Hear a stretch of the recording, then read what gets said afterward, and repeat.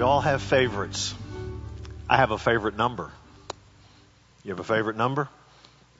When I was going into high school, we got together with a group of guys that we were in church together, and we decided that we would all come up with our own favorite number. And the reason we're getting our favorite number is that we were going to take that number and we were going to put them on jerseys, and that would always be our number. And if we played on church softball league, that'd be the number we would wear. If we did pick up football, two-hand touch football, that'd be the jersey. We play basketball together, that'd be the jersey, that'd be the number we had. They said, Wood, what's your number?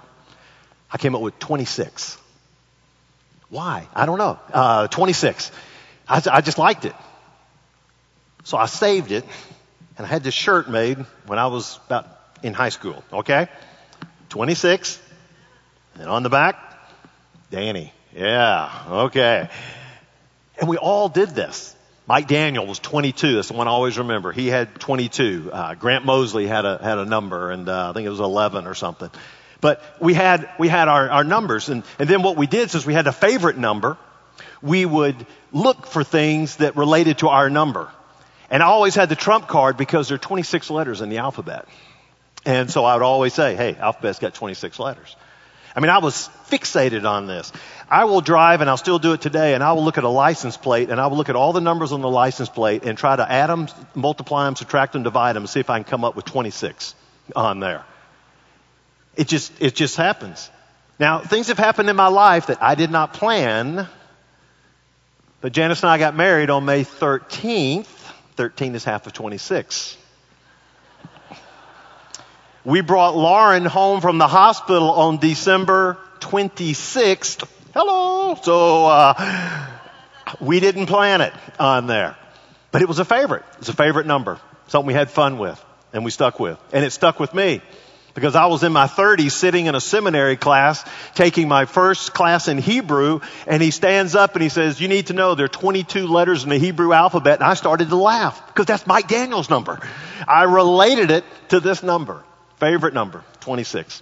But you know what? We've got favorite Bible verses. We did a poll in our church, and we asked you to send us in what is your favorite verse, and we were going to take the top 10 and preach in those verses. I also went and looked at Bible Gateway. That is the largest online Bible search engine that we have. And I looked at that, and I got their top 10 verses that have been accessed over the past year. Then I went and looked at the YouVersion Bible app. Now, you probably know about the YouVersion Bible app, but the YouVersion Bible app has been downloaded 123 million times worldwide.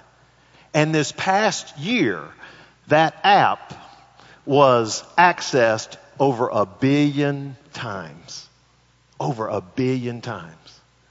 And so going to there, I took those top 10 lists, all the lists they had, put ours together, and it was amazing. There was so much that was consistent.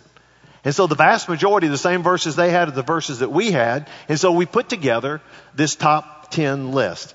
And so the first verse that we will talk about is Philippians 4:13. Now here's the good news about that. Not because 13 is half of 26, okay? That's not it. However, the great thing about this is that it was one of the top verses that you recommended, and it is my favorite verse. It's been my favorite verse for the majority of my life. But not only that, but in the YouVersion Bible app, it is the YouVersion verse of the year in 2013.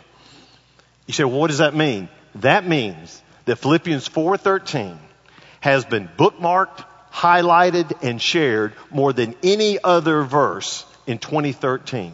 People have taken Philippians 4:13 and they have shared it with others. Some believe that a lot of the popularity of Philippians 4:13 came because of sports. You see it a lot in sports. Let me show you a picture over here that you may be familiar with over here of Tim Tebow. You've got Tim Tebow. He's got his eye black. He's done some different verses, but he did Philippians 4:13. For some of you that are into the UFC, you know, the Ultimate Fighting Championship, there's a guy by the name of John Jones, light heavyweight champion, and he's got it tattooed on his right shoulder. Me, it's my favorite verse. I got it tattooed across my stomach. Let me show you. Just kidding you there. So there are people walking out of the service like, the pastor's got Philippians 4:13 tattooed on his stomach. But it's a verse that's caught up in popularity. And part of the reason it gets caught up in popularity is because there's some misconceptions to this verse. A quick read of this verse says, I can do all things through Christ who strengthens me. I can do all things. Man, I can do everything. It means I'll always win the game. It means that I'll get the promotion. I can do all things through Christ. It means that if I start this new business venture, it will be successful. It means that my marriage will be successful. It means that my kids will grow up perfect. It means that I'll get the money, I'll get the girl, everything is great because I can do all things through Christ who strengthens me. That's a misconception of this verse.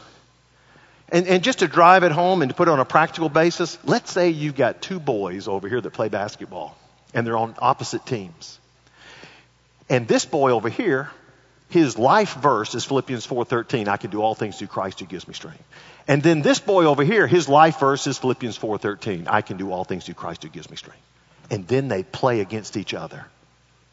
Now, when they play against each other, one is going to win and one is going to what? Lose. Right.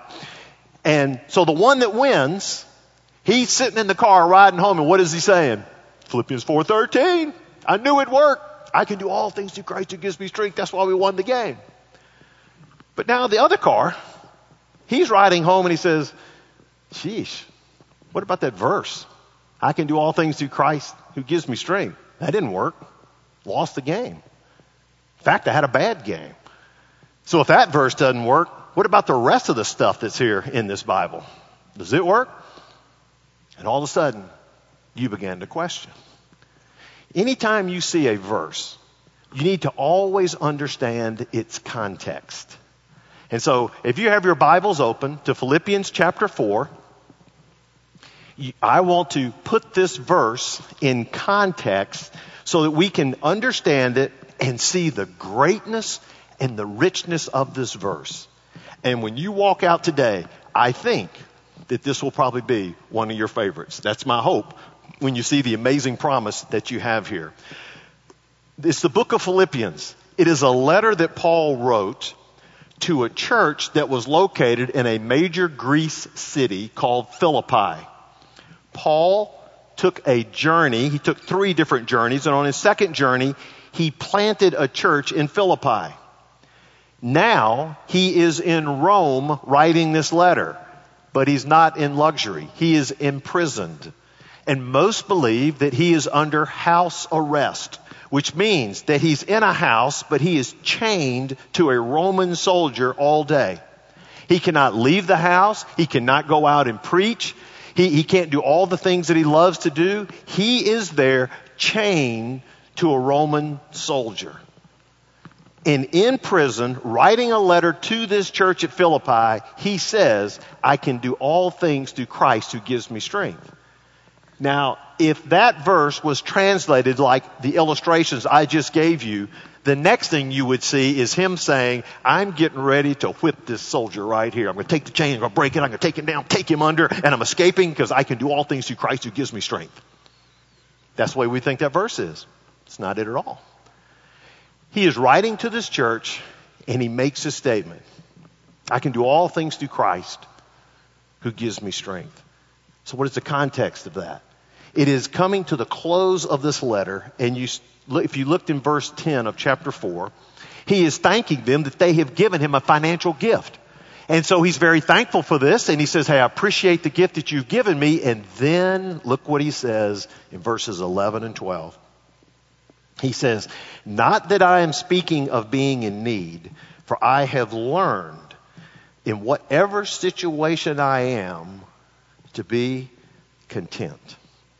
I have learned in whatever situation to be content. Now, what is content? Content is a word that means satisfied. It means I am self-sufficient. It means to be independent of external circumstances. What that means is no matter what's happening on the outside, I'm content. I'm okay. I'm satisfied. I'm handling it. And he says, I've learned in whatever situation I am to be content. I've learned. It's a process. It takes time, but I've learned to do this. And then verse 12, he says, I know how to be brought low, and I know how to abound. And in any and every circumstance, I have learned the secret of facing plenty and hunger, abundance and need. He says, I know all these things. And you see what it is. I know what it's like to be high. I know what it's like to be low. And you know what? I have got a secret here and of how I've been able to do that. And he says, and I'm going to share it with you in verse 13, which is the U-verse verse of the year. Okay? And this is what he says. I can do all things through him, or through Christ, who strengthens me. Let's just look at that. I. That's a promise to you and me. You can read that verse just as Paul wrote that verse. I. Okay, repeat after me. I. Can do. Say, can do. All right. I can do. That word can do, that Greek word can do, is a word that means to have the capacity. To have the capacity, to have the power. I have the capacity. I have the power to do all things. I can do all things. Now, when we think all things, we cannot take that and say, "Oh, that means that that I can leap tall buildings and be faster than a locomotive or whatever." All of those superhuman things. I can do all things means I can face all situations. I can face all situations. He's talking about being content.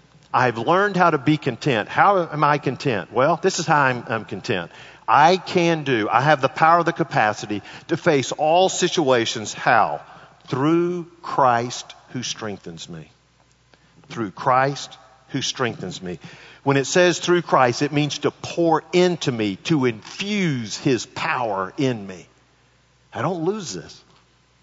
How can you be contented?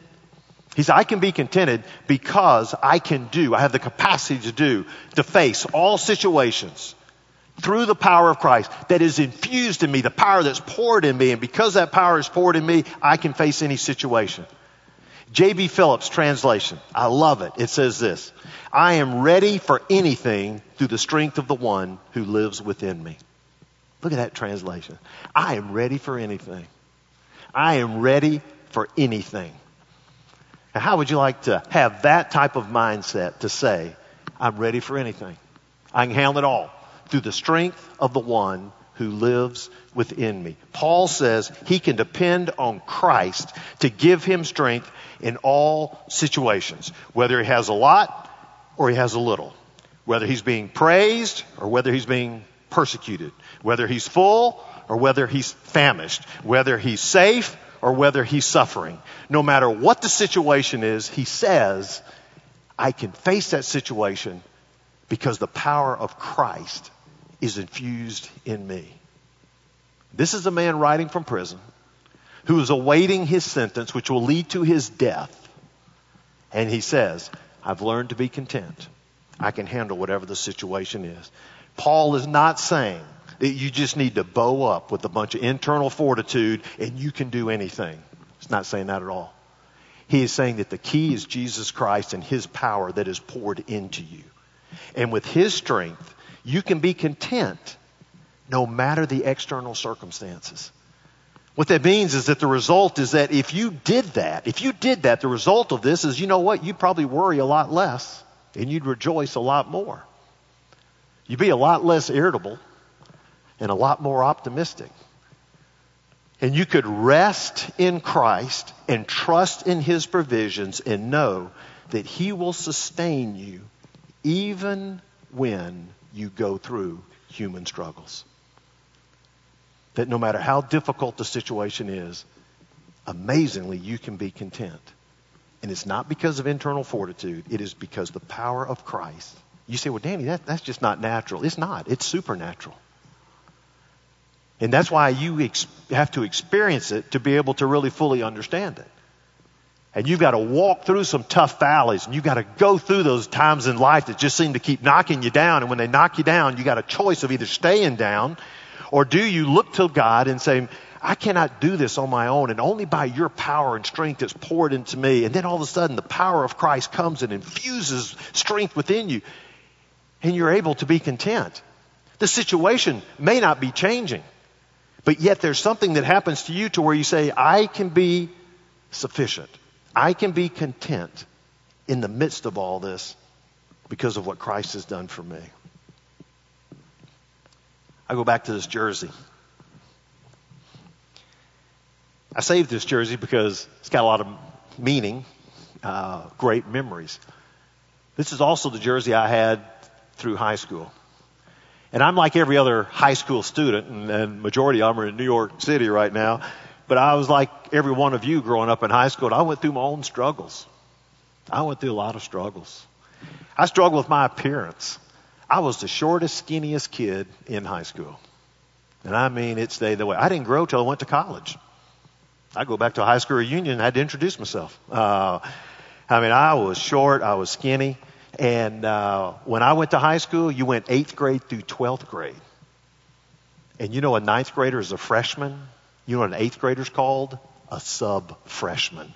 Does it get any lower than that? How is it? I'm a sub-freshman. Yeah, I felt like a sub-freshman. And sub-freshmen, all they did was get beat up and put in lockers. And that's back in those pre-bullying days where you could do that stuff. And so I lived in fear. I lived in fear.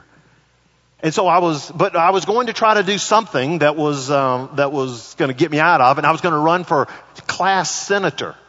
If you run for the class senator, you had to get 50 names on a sheet of paper of people to kind of like say, hey, you're a good guy, I'll vote for you. So you had to take a sheet of paper, and I took the sheet of paper, and I got my 50 names on there, and right before the deadline, I rushed into the principal's office, dropped it down there, and said, yes. And then I waited for the next couple days when they had the elections, and they handed out the ballots, and my name was not on there. So I went up to check as to why my name wasn't up there.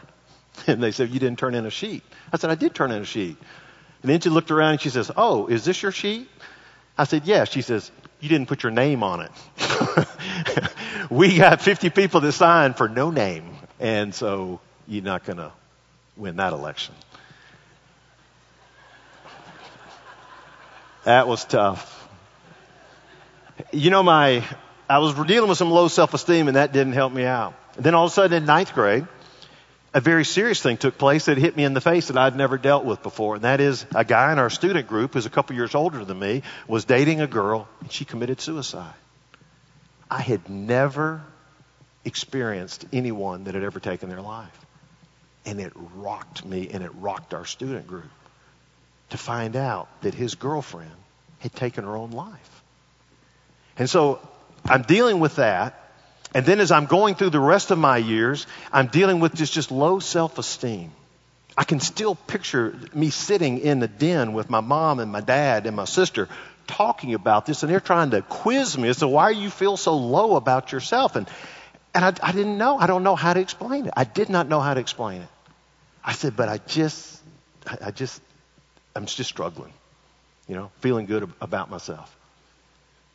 But what is amazing is that before I went into high school, I was at a conference and someone shared Philippians 4:13. And it kind of resonated with me. So I held on to that verse. And I held on to that verse all through high school. And I made it through high school. And as I made it through high school, it wasn't because of my strength, but it was the strength of this verse. Because Philippians 4:13 was a reality to me. Jesus Christ was the source of my strength to face all my situations. And where others who would have felt the way I felt, they would have chosen to rebel against their parents. They would have chosen to rebel against authority. Some would have chosen to get involved in premarital sex. Some would have turned to alcohol. Some would have turned to drugs. I didn't turn to any of that. And I was able to maintain a pure walk all the way through my adolescence and high school because I leaned on Christ in Philippians 4:13. I can do all things. I can face all situations through Christ who gives me strength. I'm 43 years removed from high school, and that verse still resonates with me because I'm still doing like what Paul says, and I am learning. He has learned, but I am learning to be content. And there's some tough roads. There's some blows to the gut. There hurts along the way. Every one of us experienced them. But in the midst of all that, I keep coming back to the promise of Philippians 4:13. And I'm saying, God, I want to be content even in the midst of these circumstances. And I know the only way that I can do that is to receive that infusion of power of Jesus Christ, who gives me strength. And he has done that through school, and he's done it through the other 43 years. You know, the reason that we can rely on the strength of Christ is because of his strength. He demonstrated his strength when he went to the cross to die for us. If you know the story of the last hours as Jesus was being arrested, he had spent time with his disciples. And he had a meal with his disciples. And then when they went to pray, and after they prayed, it says that the soldiers came and they were coming to arrest him. And when they were getting ready to arrest him, Peter takes out a sword. He's getting ready to defend him. And Jesus looks to Peter and says, Peter, put down your sword. He said, if I wanted to, I could appeal to my Father, and he would at once send 12 legions of angels. A legion is 6,000 soldiers. I could say the word, and 72,000 angels would come here, and they would make mincemeat of this little arresting party right here. I have the authority to do that. But let me tell you what my strength is. My strength is I'm not calling him, because I'm going to walk the cross road, and I'm going to go to the cross, and I'm going to suffer the humility and the shame and the pain, and I'm going to take on the sins of the world because I love you. That's the strength he has. And then 3 days later, he rose from the dead. And you see the resurrection power strength that he has. And it is that same strength that he says, I will infuse you with that power and that strength so you can overcome whatever the situation is. And you can face life's situations. And so this morning, we're going to have an opportunity to remember what he did by celebrating the Lord's Supper. And we're going to participate in this Lord's Supper. On the night of his arrest, he was with his disciples, and he took this meal and he chose some of the elements from the meal and gave them a new significance. And as he gave them this new significance, he says, every time you partake of this meal, I want you to always be thinking of this. And so at this time, I want to ask our ushers if they would come and they would prepare for the elements. And as our ushers are preparing for the elements, let me talk to you for just a moment as to who can partake of the Lord's Supper. And for us, it is anyone who is a believer in Christ, who's accepted Christ as Savior, they can partake in the Lord's Supper. So if you're not even a member of our church, but you say, hey, you know, I'm a believer, I'm part of God's family, we would love you to partake of this. But if you're here today and you're saying, you know, Danny, all these things you've talked about the power of Christ, I've never experienced that. I've never made that decision. I've never had that life change decision. Then what I would ask you to do is that when the plate is passed, you just pass on and don't pick up any of the cup on there. And just use this time to be thinking and even praying to the God of heaven, to the God of our Son, Jesus Christ, and begin to think about what we've talked about and let him begin to draw you to himself. And for all of us as members, we use this time as a time of reflection and a time of prayer. And so in just a moment, as we pass the elements, you just hold on to them. Logan's going to sing, and after Logan finishes, I'll give you some instructions, and we'll partake of the Lord's Supper. Let me lead us in a word of prayer.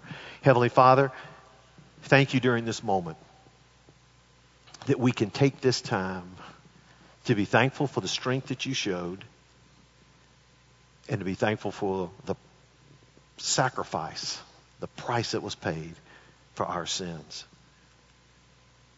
May we do this with humble hearts and grateful spirits, giving you praise and honor and glory. For it's in Jesus' name that we pray. Amen.